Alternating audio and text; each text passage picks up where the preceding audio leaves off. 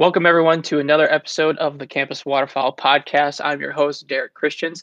Today, I have Ren Swenson joining me from Montana State University. Ren and we met through Instagram, I believe, through Campus Waterfowl. Isn't that right, Ren? Yes, sir. Yes, sir.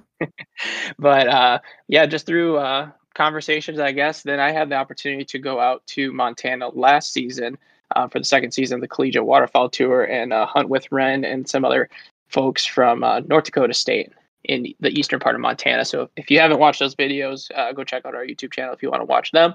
But today, Ren and I are going to kind of be talking about his experience moving out to Montana, what it's like out there, and what it's like hunting out there. But then also his experience with working retail, and then also what his plans are next. Now, since you're a senior this year. Yeah. You could consider myself a super senior. You will. I've already done my 4 years. Might or might not have had to tack on an extra semester on it. But we're thankful to be here, ready to graduate too. Yeah. It was the hunting that did it, wasn't it? Oh, 100%. No. Yeah. Great school. Hunting was number one on my list for sure. Yeah.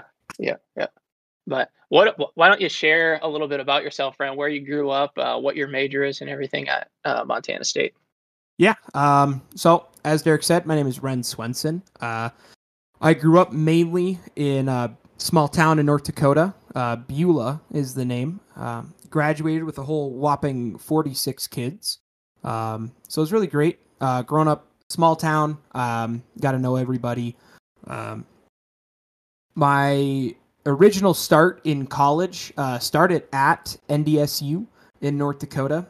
And that's where the grouping with the North Dakota State kids come in during our videos, because I still have a bunch of friends over there in Fargo, but decided after a couple years that I like the mountains a little bit better over in Montana, and decided to make the big switch and move 12 hours west from Fargo to here in Bozeman. Majoring, stuck kind of with the same major. My official title is a wildlife habitat and ecology major. So getting into that, I've been able to do a lot of research in help with studies in the wildlife section. And what's great about my major here in Montana State is that I get to do a lot of work with livestock and agriculture as well, and that pertaining into wildlife management. Because as we know, public land is super important for all hunting purposes, but private land is, the same game. You have to kind of balance the two and understand that private land is as or more important than public land in terms of, breeding and habitat, and how do we manage both sides of the spectrum here to, create really good livestock conditions for them, as well as still help out with the wildlife part of it too. And at Montana State, what kind of classes, like the titles of classes, have you been taking? What are some of them, the ones you've enjoyed most? Ones that I've enjoyed the most are, well, let's see. So that was the fall semester of last year, so 2020. I got to take a class called Wildlife and Livestock Habitat Restoration, which is definitely one of the bigger classes in my major, and it really, dove into how you take, existing livestock ranches and, farms as well, kind of pertaining into it, and using those to create great wildlife habitat, and while still being a functioning ranch or farm. That was a big one. Other ones, a ton of plant classes, plant identification and uses. Last semester in the spring, one class it was a vegetation of Western wildlands. So anything west, basically, of that Minnesota down into a little bit of Texas too, and west, had to identify, I think it was about 300 plants, and had to know common name, scientific name, age, lifespan, like a perennial or annual, biannual, and then got into the whether it is a good thing for livestock, good thing for getting into livestock, wildlife, all that sort of thing. So that's been really cool. But this semester, we're learning for my classes, getting into the fire, and fire ecology is one of the classes I'm taking. So we're delving into a lot of forest fire stuff, because here in Montana and the western states, that's the biggest thing, the biggest concern that we have in terms of wildlife habitat. Because as the progression from the civilization of the western part of the U.S., we pushed all the elk and bison, deer, pushed all of them into the public land and the forests, which some of the listeners may or may not know, but that was not their natural habitat. Elk, bison, mule deer, whitetail is a different subject, but those three, their natural habitat was like in North Dakota and in the plains in eastern Montana. That's where they grew up. That's where their original habitat was, and we pushed them into the forest. So now our forests have become a very large part of wildlife habitat and restoration. So looking at how fire plays into that, and other things that we've learned. Another class is called habitat inventory and analysis. So that really dials in how, if you're going to be in a wildlife major, a big part of it is going to be studying and monitoring locations. So knowing how to monitor and what to monitor has been a huge part of my classes, like your 100 and 200 level classes. But now diving into the 400, 300, and 400 level classes, you're really learning, if you take a study and this study, and what you're going after, like how do you monitor that, right? How do you set a baseline? How do you continually set goals?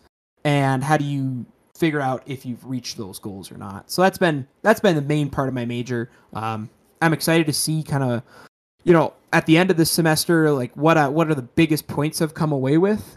In the last 2.5 years, I've been at Montana State. But in general, you're going over, if listeners, if you guys are going into a wildlife major, not everything that you're going to learn is like, how to manage wildlife, right? That's such a broad spectrum. Like what kind of wildlife, and before you even get into that sort of thing, you have to know, and in your 100 and 200 level classes, how do you know how to identify those animals and plants? And what do they eat? Where do they sleep? How do they eat? How does their diet change from summer forage to winter forage? And how do they deal with snowpack and aspect and elevation?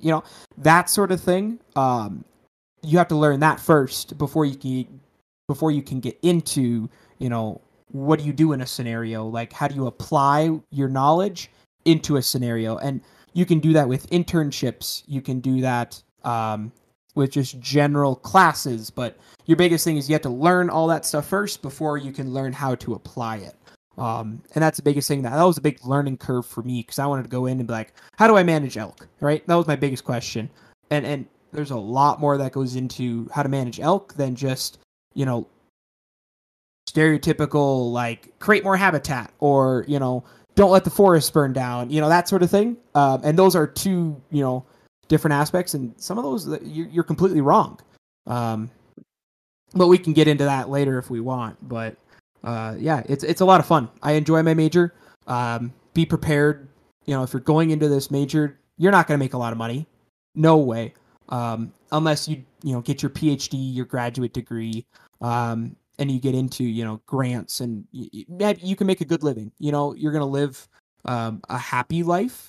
Getting to be a part of wildlife management, but you're never going to go out and buy that cabin in the woods, that $400 million house in Yellowstone Club, or something crazy like that. That's not where you're going to be, unless you do something crazy or win the lottery. That's about it. What about, do you do a lot of stuff in the field then, or is this a lot of stuff in the classroom at those 3-4 level 100 classes? Are you guys going out in the field at all? Yeah. Right away. I mean, it's been at Montana State when I transferred here. I still had to take a few of those 100 and 200 level classes, and that's why I know a little bit about it. I'm not claiming to be an expert about 100 and 200 level classes here at Montana State.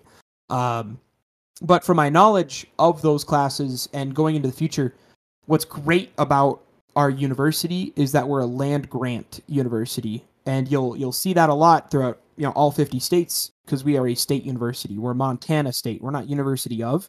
So we're a land grant, which means that Montana State, same thing with North Dakota State, same thing with South Dakota State, is that we have a lot of land. The university owns a lot of land throughout, southwestern Montana. So that land is used as existing ranches, at least here in Montana, and existing farms for studying. And so a big part of your classes is actually getting to go to those ranches and see existing studies, past studies.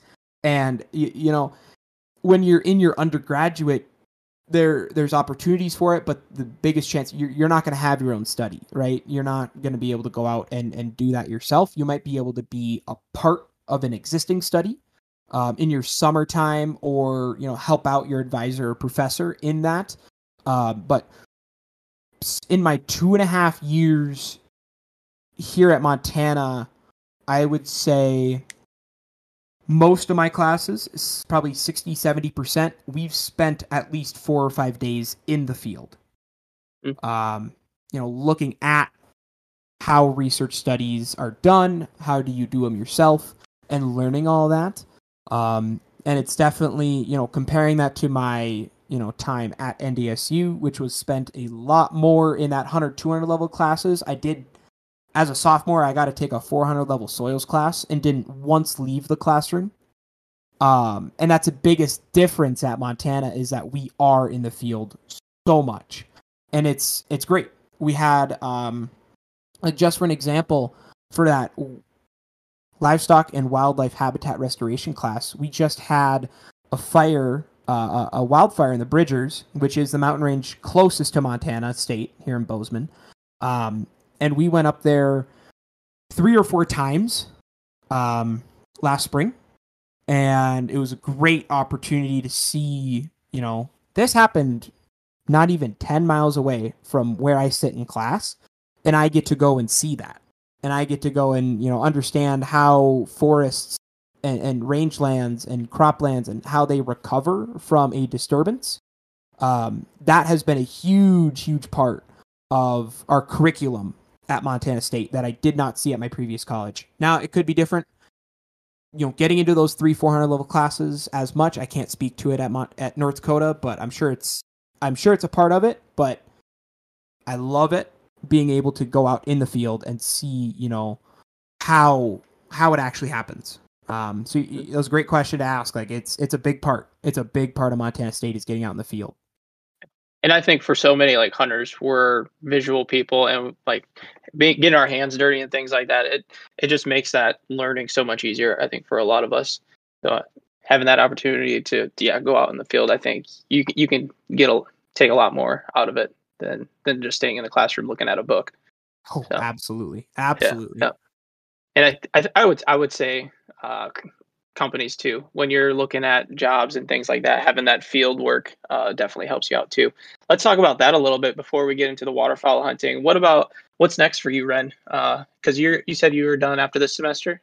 Yeah. So what advice would you give for students that are possibly kind of say their sophomore, junior year? I would say for anyone going to college, I'd say, yeah, they're going to college to get that career.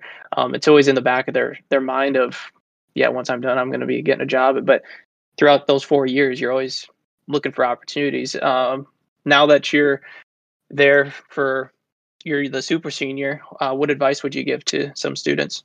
I can mainly speak to the wildlife side of it. But to go into that, it's a different atmosphere for job outlook than comparing it to engineers and business majors and different things like that. And I can speak a little bit to the engineering side of it, being that my brother, who also graduated here at Montana State, I got to live with him for a couple years while he was finishing up his degree. It's a different atmosphere. So in the wildlife side of it, your first jobs, if you really want to go into the studying and restoration of habitat, and doing studies with wildlife, your first probably 2 or 3 years are going to be spent doing, very short-term jobs. The 3 to 4 month studies during the summer, and just kind of trying to get through that is going to be your biggest obstacle to take on, because when you're not going to get it's very uncommon for you to go into the wildlife specific side of my degree, in the ecology part of it, a full-time job with benefits right out of college. That is pretty hard to do. You have to be a part of research projects already, and maybe you can turn that into a job. And and when I talk about all this, I'm mainly talking about public entity, government, Forest Service, BLM, USDA, that sort of stuff. Now, there are a lot of opportunities in the private side that you can go into. The first thing I looked into, being in my freshman and sophomore and even junior year, was looking at mine reclamation. So looking at, strip mining. And this was a big thing in North Dakota where I grew up. Not even 10 miles from my house, there's a huge coal strip mine. And in the legality of this private company, this mining company, has to reclaim that land once they have taken the coal out of. And they need people that have that wildlife and habitat knowledge, and how to guide their decisions in how do you design this area to, one, look the way it did and function better than the way it did before. So that's another large side of. And if you want to get into this private sector, the main difference is you're going to get paid more, which is an added bonus in the private side. Your benefits are not going to be as good as government. Government benefits are unmatched in the private sector. And this is very general speaking. But you're also going to be working a lot more on the private side. The government side really limits work to 40 hours a week, 5 days a week. And that's great if that's what you're looking for, if you want to have every single weekend off. Now, if you want to make a lot of money when you first get out of college, the private side's not a bad place to look at.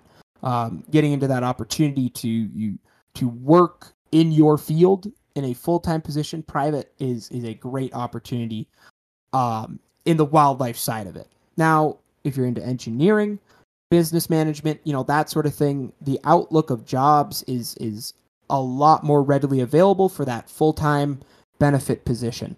You're going to be able to, like in my brother's instance, Joe, he,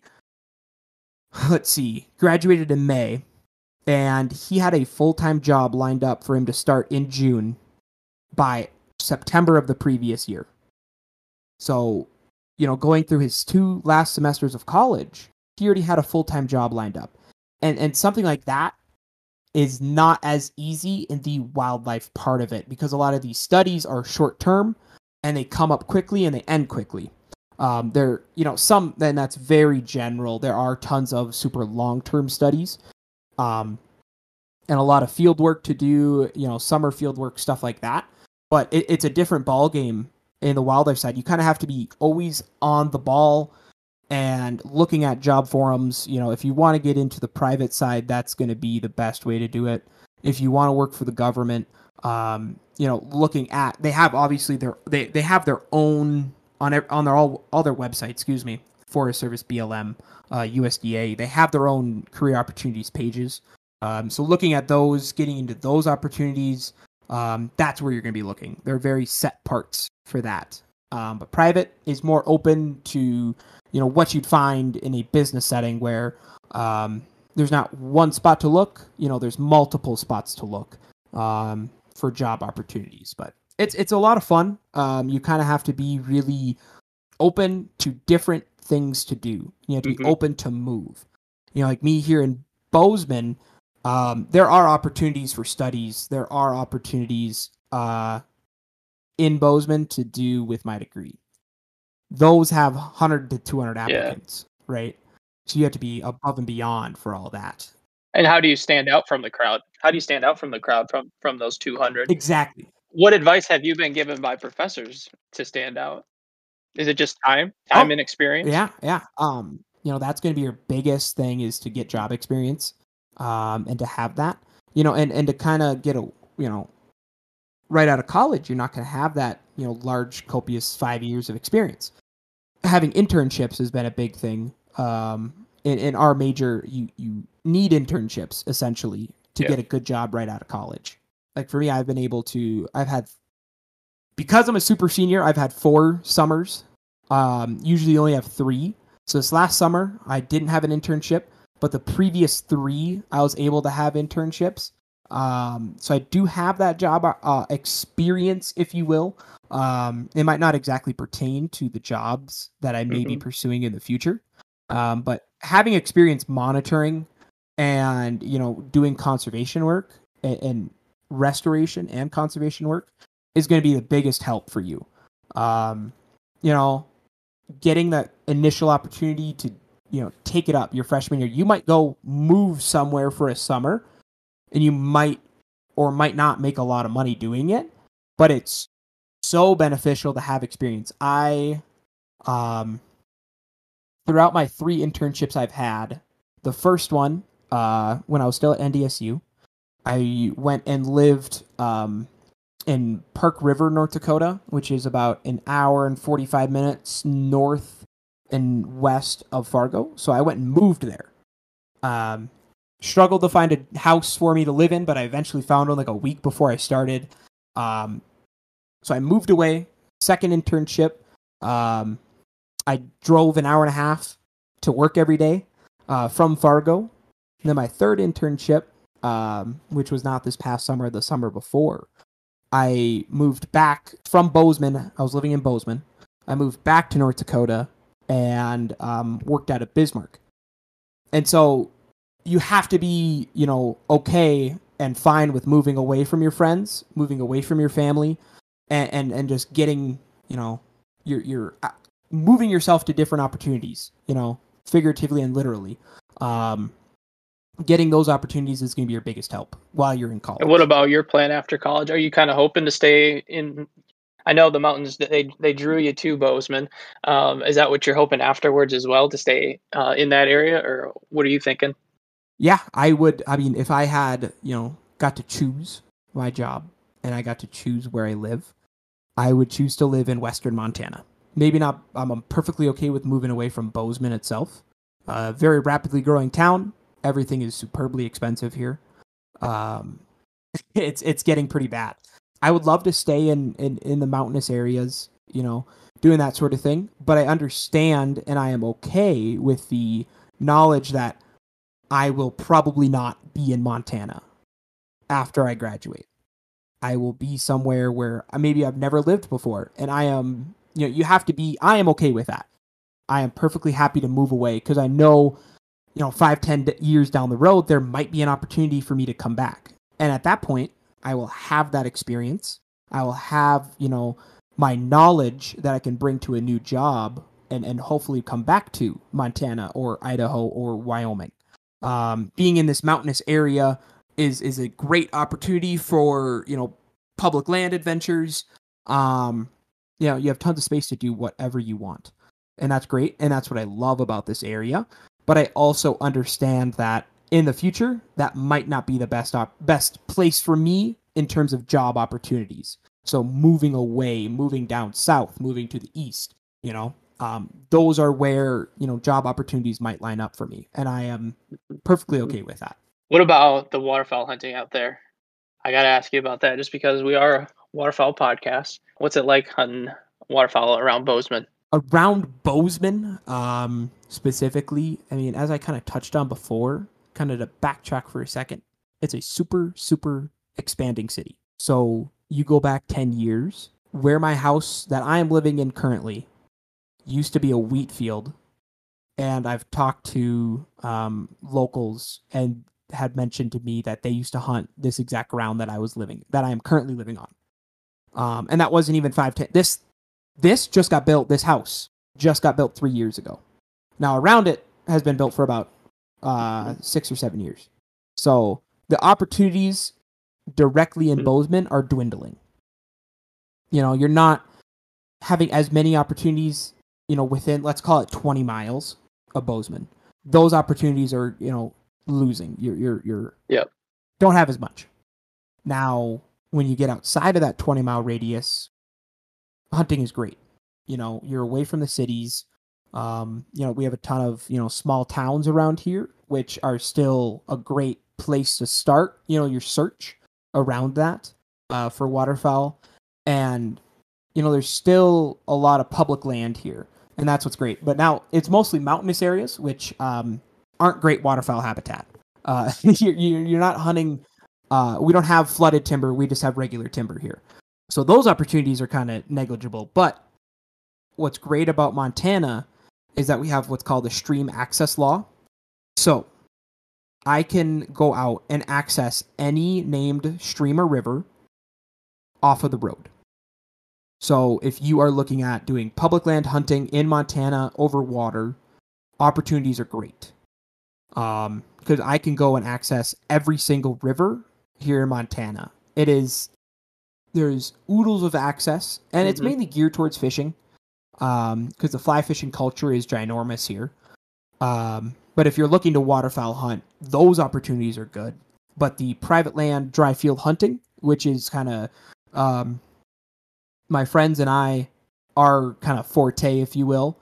That's kind of dwindling, but for me, my greatest success that I found, and this goes for, I would say 90% of waterfowl hunting in general, is that I am not afraid to knock on anybody's door. In Montana, you have a very diverse group of people in terms of wealth. So I have knocked on trailers. I have knocked on just regular townhouses in town for opportunities to hunt for permission. And I've also knocked on mansions. I have knocked on $100 million houses to get opportunities. And from my experience, there is no difference in your chance to hunt if it's a trailer house or if it's a mansion. So you can't be afraid to ask. I don't really want to say any names, but I went and knocked on the door of the owner of a $1 billion construction company, and he had a huge mansion outside of Bozeman, and I just drove right up in his driveway, parked right in front of his door, knocked on his door, and got permission. And I had asked him, like, are people not asking you permission? And he's like, no. I'm like you go to Onyx, his tax address is right there. Yep. It's super easy to find.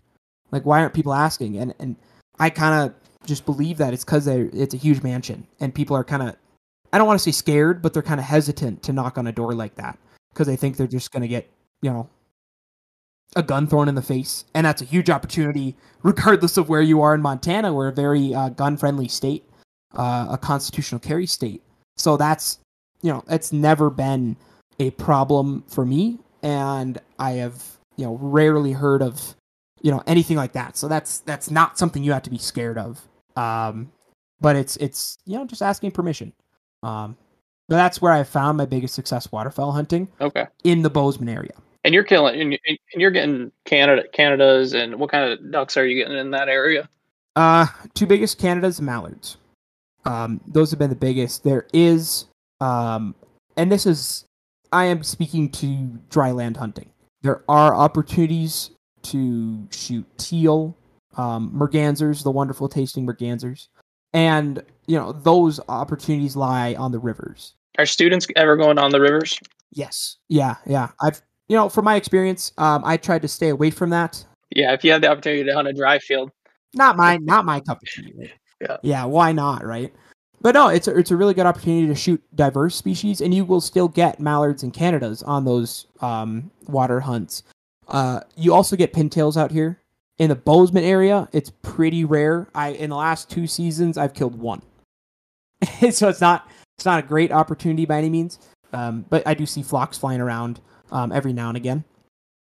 And there's opportunities elsewhere, or other. We do have sandhill cranes here. Is that coming through Bozeman? Even you're getting sandhills and in swans, or are you going more east for those? Swans specifically, which is obviously a draw tag. So that is not, I can just go kill one every year. That is a big no-no. That is a very centralized, not in Bozeman. It's a place called Freeze Out Lake. It's more in the, and so it's on the western side. It's in the western side of Montana. That's a place you kill a swan if you want to go kill one. So it's very, very small population in Montana, but there's still opportunities for it. Now, sandhills are pretty spread out. Seen a lot in the Bozeman area. Where my house is, we're kind of in a very new development area, and we have a couple wheat fields surrounding our cul-de-sac, if you will. And I hear sandhills every single night out my window. So there's a ton of them out here. But this is something we haven't brought up. Montana is split between two different flyways. So another thing you have to be mindful of is the legalities of which flyway you're in. So if I am in Bozeman, you are in the Pacific Flyway. So that means 6 ducks, 4 geese. Now there's other stipulations with it, but that in general, that's what you have. Sandhills here are a draw tag. So you have to apply and you get to kill 1 per year if you draw a tag. Now you go to eastern Montana, you have to buy a special permit for it. Over the counter, it's 3 a day. So the opportunities are so different on which side of the flyway you're on, or which flyway you're on. So you go to the eastern side, that's 5 and 5. So you have a better opportunity, or more geese, less ducks. Yeah, is that true? I'm always going to kill more ducks in the Pacific, the western side of Montana, than on the eastern side. No, that is not. They're totally different opportunities in both spots for both ducks and geese. I will say I've killed more geese in the Pacific Flyway, only being able to kill 4 a day. But I do most of my hunting in the Pacific Flyway around the Bozeman area. But your opportunities for ducks in the eastern side are also fantastic. If you watch the videos, you saw it. We had thousands of mallards above our heads darn near every morning. Yeah, clouds. I tell people clouds of mallards. It was just ridiculous. Yeah. You can feel it in your chest. Yes. The beating of the wings. Yeah, and it was every morning. We were in the same field for, 3 days. 3 days, same field. Yep. And that cloud of mallards was there every single morning, just flying around us. Yeah. And came to our decoys twice. Yeah. So. And that is not, if you're thinking like, oh man, it must be super easy to hunt out there. That is not common. That is not. We really lucked out with the mallards and the time of year we were there and the weather conditions.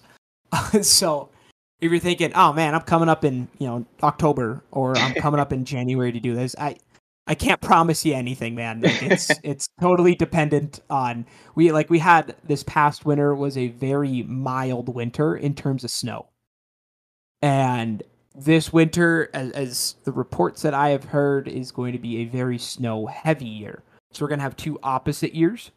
And so I'm very interested to see how different the hunting is. With the mild winter that we had, hunting in the Bozeman area wasn't very good. But the previous season, so 2 seasons ago, we had a very strong population of mallards and Canadas because we had a more snow-heavy winter. So I'm excited to see if it's true or if it wasn't just like a really weird year these last 2 years with hunting. So we'll see. I'm excited to see what's coming up this year for hunting and numbers. Canada numbers with not being able to hunt there last year. For U.S. citizens, that's going to be my assumption, and this is not geared on any science. My assumption is that there are going to be a lot of Canadas this year. Yeah, I think we've been seeing that a lot in the early season. Well, at least for the local birds from in the Dakotas. I feel like early season, people have been, getting after them, and there's been a lot of geese in those 2 areas. But it's also been a dry season as well, so it'll be interesting to see how that plays out as the year goes on as well. So, no, like I said, I am excited to see it. And I'm not a hunter that, wants to shoot a limit every single time I go hunting. And that's been a big thing that Tate and myself, the other guy that hunted on that trip in eastern Montana from Bozeman, him and I have agreed on the notion that we are going out there to hunt.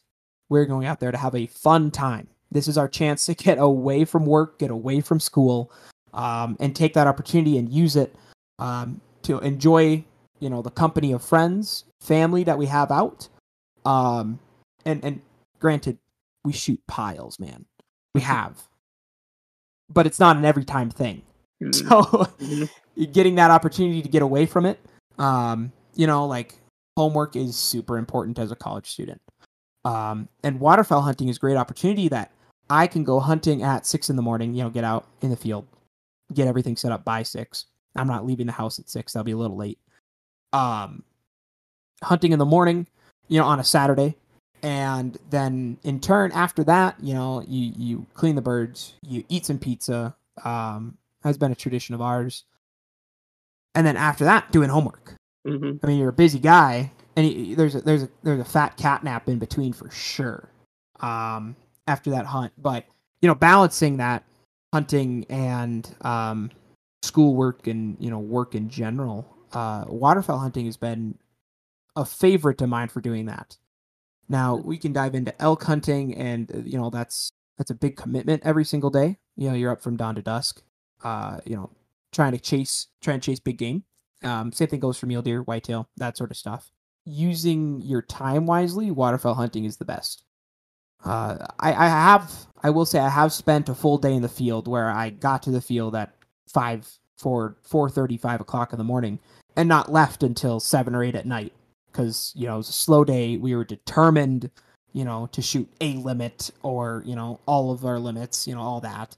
It was a slow day or whatever, spending all that time in the field. But, also balancing that schoolwork has been a big part of waterfowl hunting for me. And it's been a really, I won't say easy thing to do. Because if you get, swallowed up into hunting every single day, you are not going to do your homework. And I struggled with that. And my mother can attest to this, seeing my report card transcript, that the first semester didn't bode well for me because I decided that hunting was more important than school.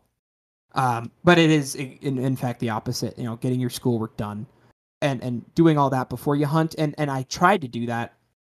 And I've been trying to do that, this past year. Schoolwork first, hunting second. And it makes it so much more enjoyable knowing that you're sitting in your blind at sunrise at 6:30 in the morning and knowing I don't got any homework today. I don't have anything to do.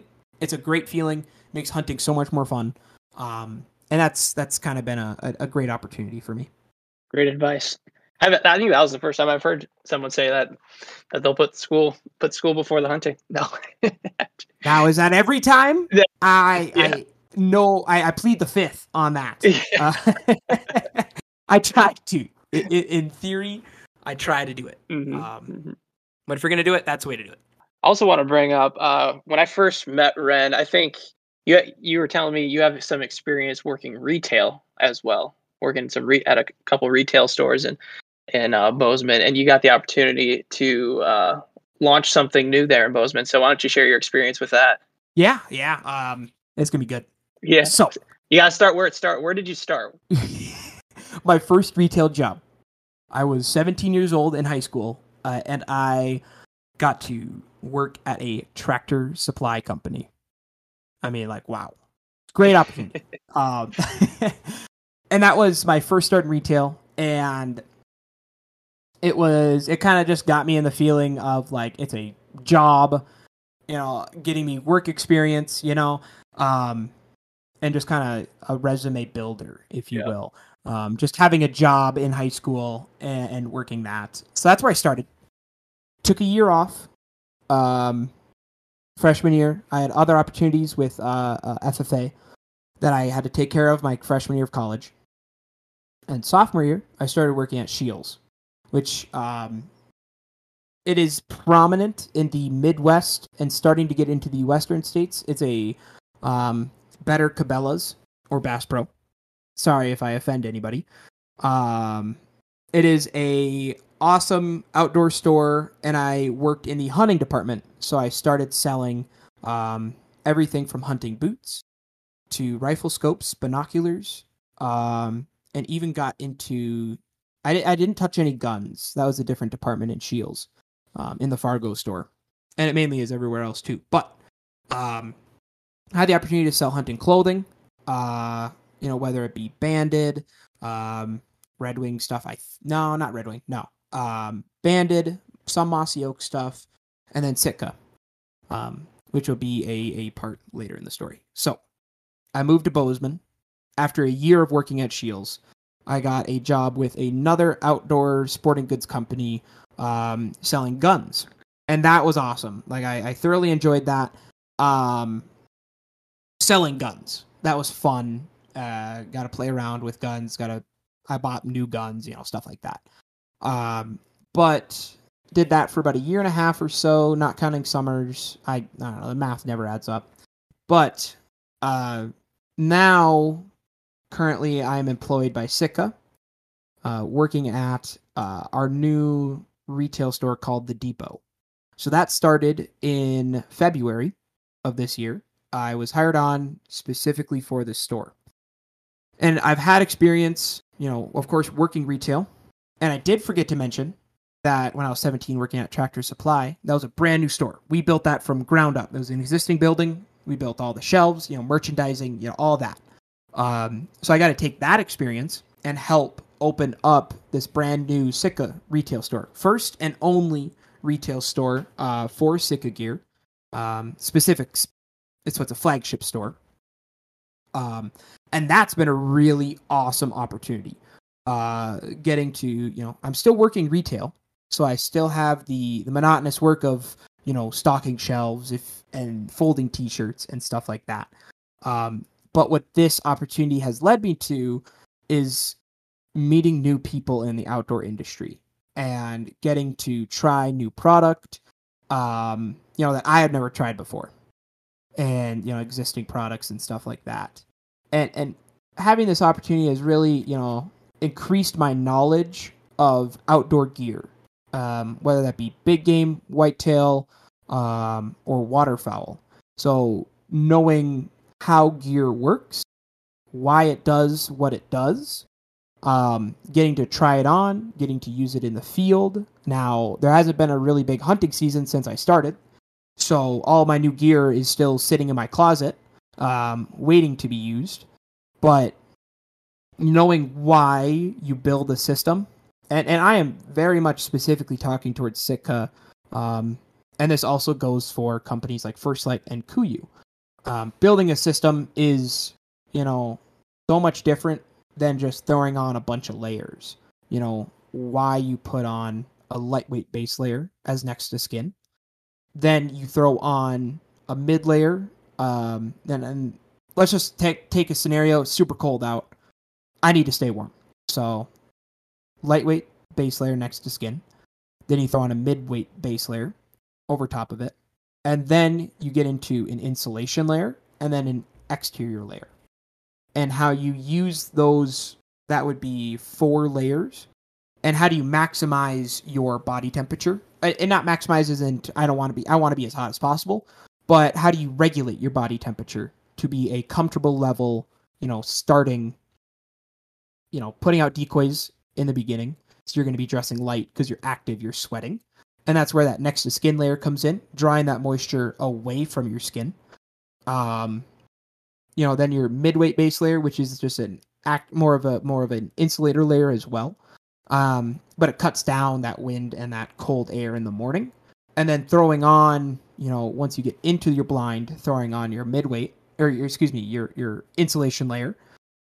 That's going to keep that warmth, but it's not going to, have you stay sweating in the field, because as soon as you start sweating, and if you sit down and and you stop being active, you're going to instantly get cold.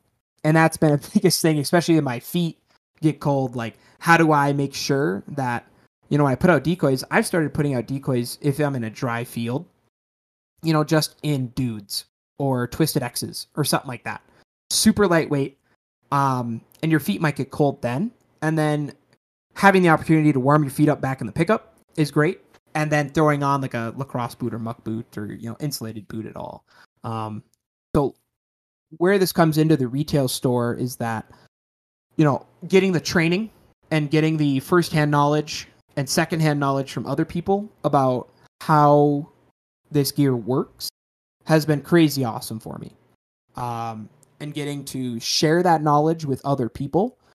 And, there is this group, not specific to any area or anything like that, that hates on super expensive gear. And I completely understand, that it's super expensive, man. I will say I probably, as a general consumer, it would be a hard sell for me to buy this super expensive stuff. But you have to understand, wearing SITKA gear, wearing KUIU, wearing First Light, that's not going to make a bigger buck or a bigger elk or more geese fly into your spread. That has zero to do with it. But being able to use this gear and staying out in the field longer is going to provide you more opportunities to find more animals and, wait out that flock and different opportunities like that. So that's where, and that's why I wear the gear that I do. And, having the opportunity to work for SITKA, getting to use this gear has been a huge help for me, and I am, for people listening, if they want to, DM me on Instagram or anything like that, or even call our retail store or call our customer service line, all of us are perfectly trained in helping you build a system. And for college students, money is sparse and in between. And how do you get away from spending, I could build you a system for $2,000. And I don't even have, and don't even want to spend $2,000 on gear. Like, that would be a very hard sell for me right now as a college student.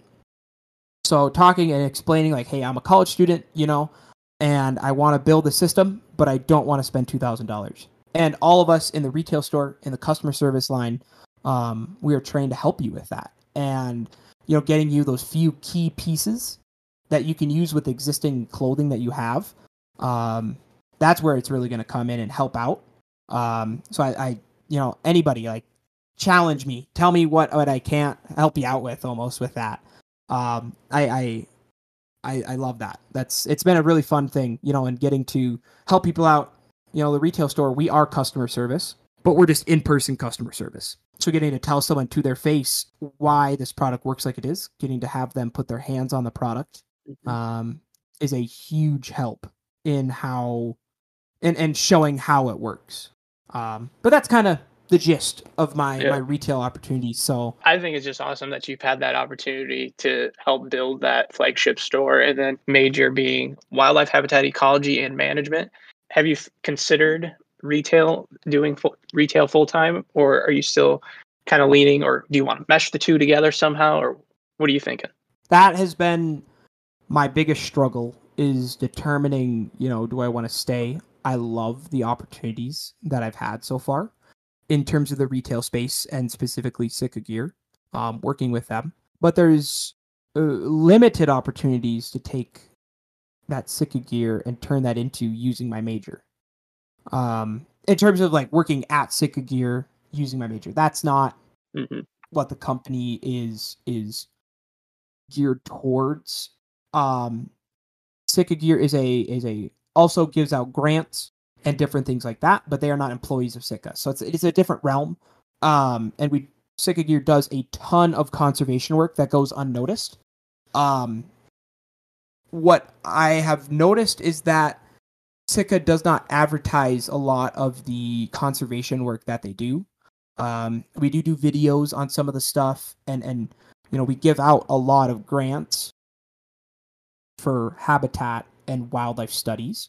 But there are opportunities, and after I graduate, to maybe escape the retail space but continue my work at SITKA gear. May or may not be using parts of my major and what I've learned. So that's a really cool part of it. But the other opportunity is taking that knowledge of, customer service and speaking experience and applying that to other jobs. Now, and this goes very general in terms of retail, not specifically, outdoor space retail or SITKA gear or anything, but having the opportunity to work retail really teaches you how to interact with people, whether that be a consumer or a manager or, your coworkers. You can use what you have learned in a retail setting for every single job on this planet. Because 99.9% of every single job, you have to communicate with other people. So I will exclaim to current college students, future college students that are looking at job opportunities while in college, retail is a fantastic place to start off with, because you learn how to communicate. You are also, have another job opportunity. You have that on your resume that you have done something during college. You also get extra money in your bank. Usually retail stores are super flexible with schedules. And for me specifically, I've worked, I want to say about 4.5, almost 5 years now, specifically in a retail setting. And using that opportunity, my resume is, loaded up with retail stuff. And bringing that to job opportunities, job interviews, usually that's never a question brought up about like, well, you've only worked retail, like you don't have any experience in this field. You can always tell a job interviewer that this retail setting has led me to be an effective communicator and being able to share, my thoughts, my ideas with management in a professional setting. And that's always going to be there for you. Not every single job that you have has to be specifically in the field that you want to be in. Having job experience is job experience, regardless of what you're doing. You are always learning something that can be applied in every single job that you will ever do in your life. And that's where I have found my most success in job interviews and speaking with professors and advisors, is that my opportunities have led me to be this person, and this person can be as an effective communicator, I can use those opportunities in any setting out there. I 100% agree with that.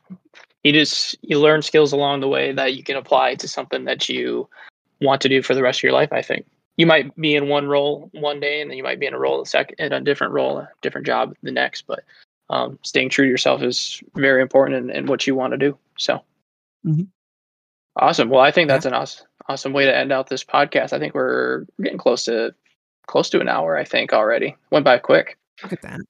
Yeah. But Ren, what's a good place? What's the best way for people to get in contact with you?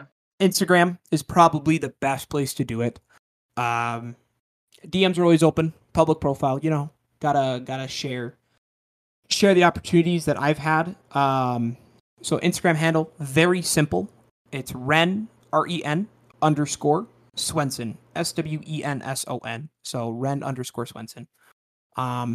That won't change as far as I know, unless there's someone else that wants to buy the Instagram handle from me. That's going to be, and I am very much open to talking about anything hunting in Montana, and that whether that be mule deer, elk, whitetail, not as much whitetail, or general opportunities in Bozeman, whether you're coming up for college or for just work experience.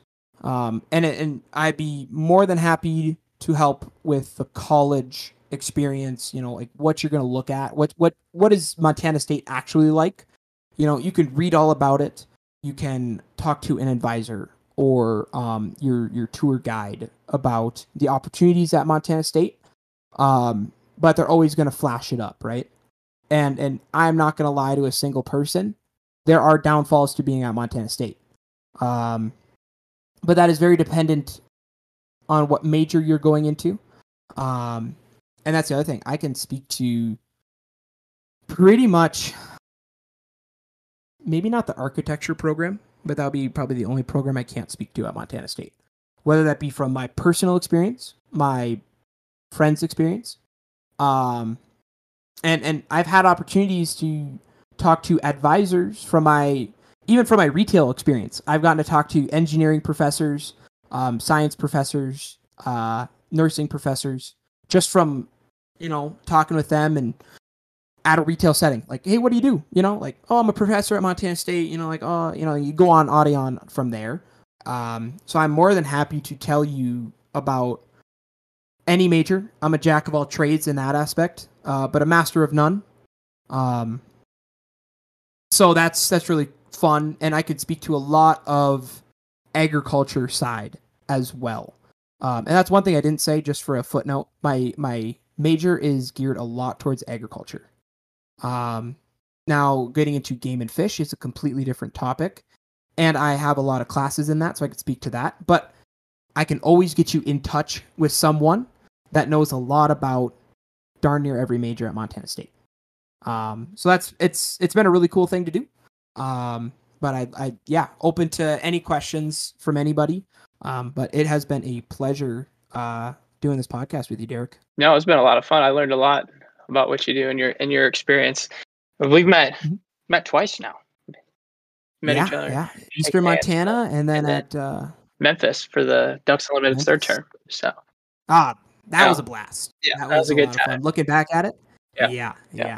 But and I'm still talking to a lot of those folks too over there. Awesome.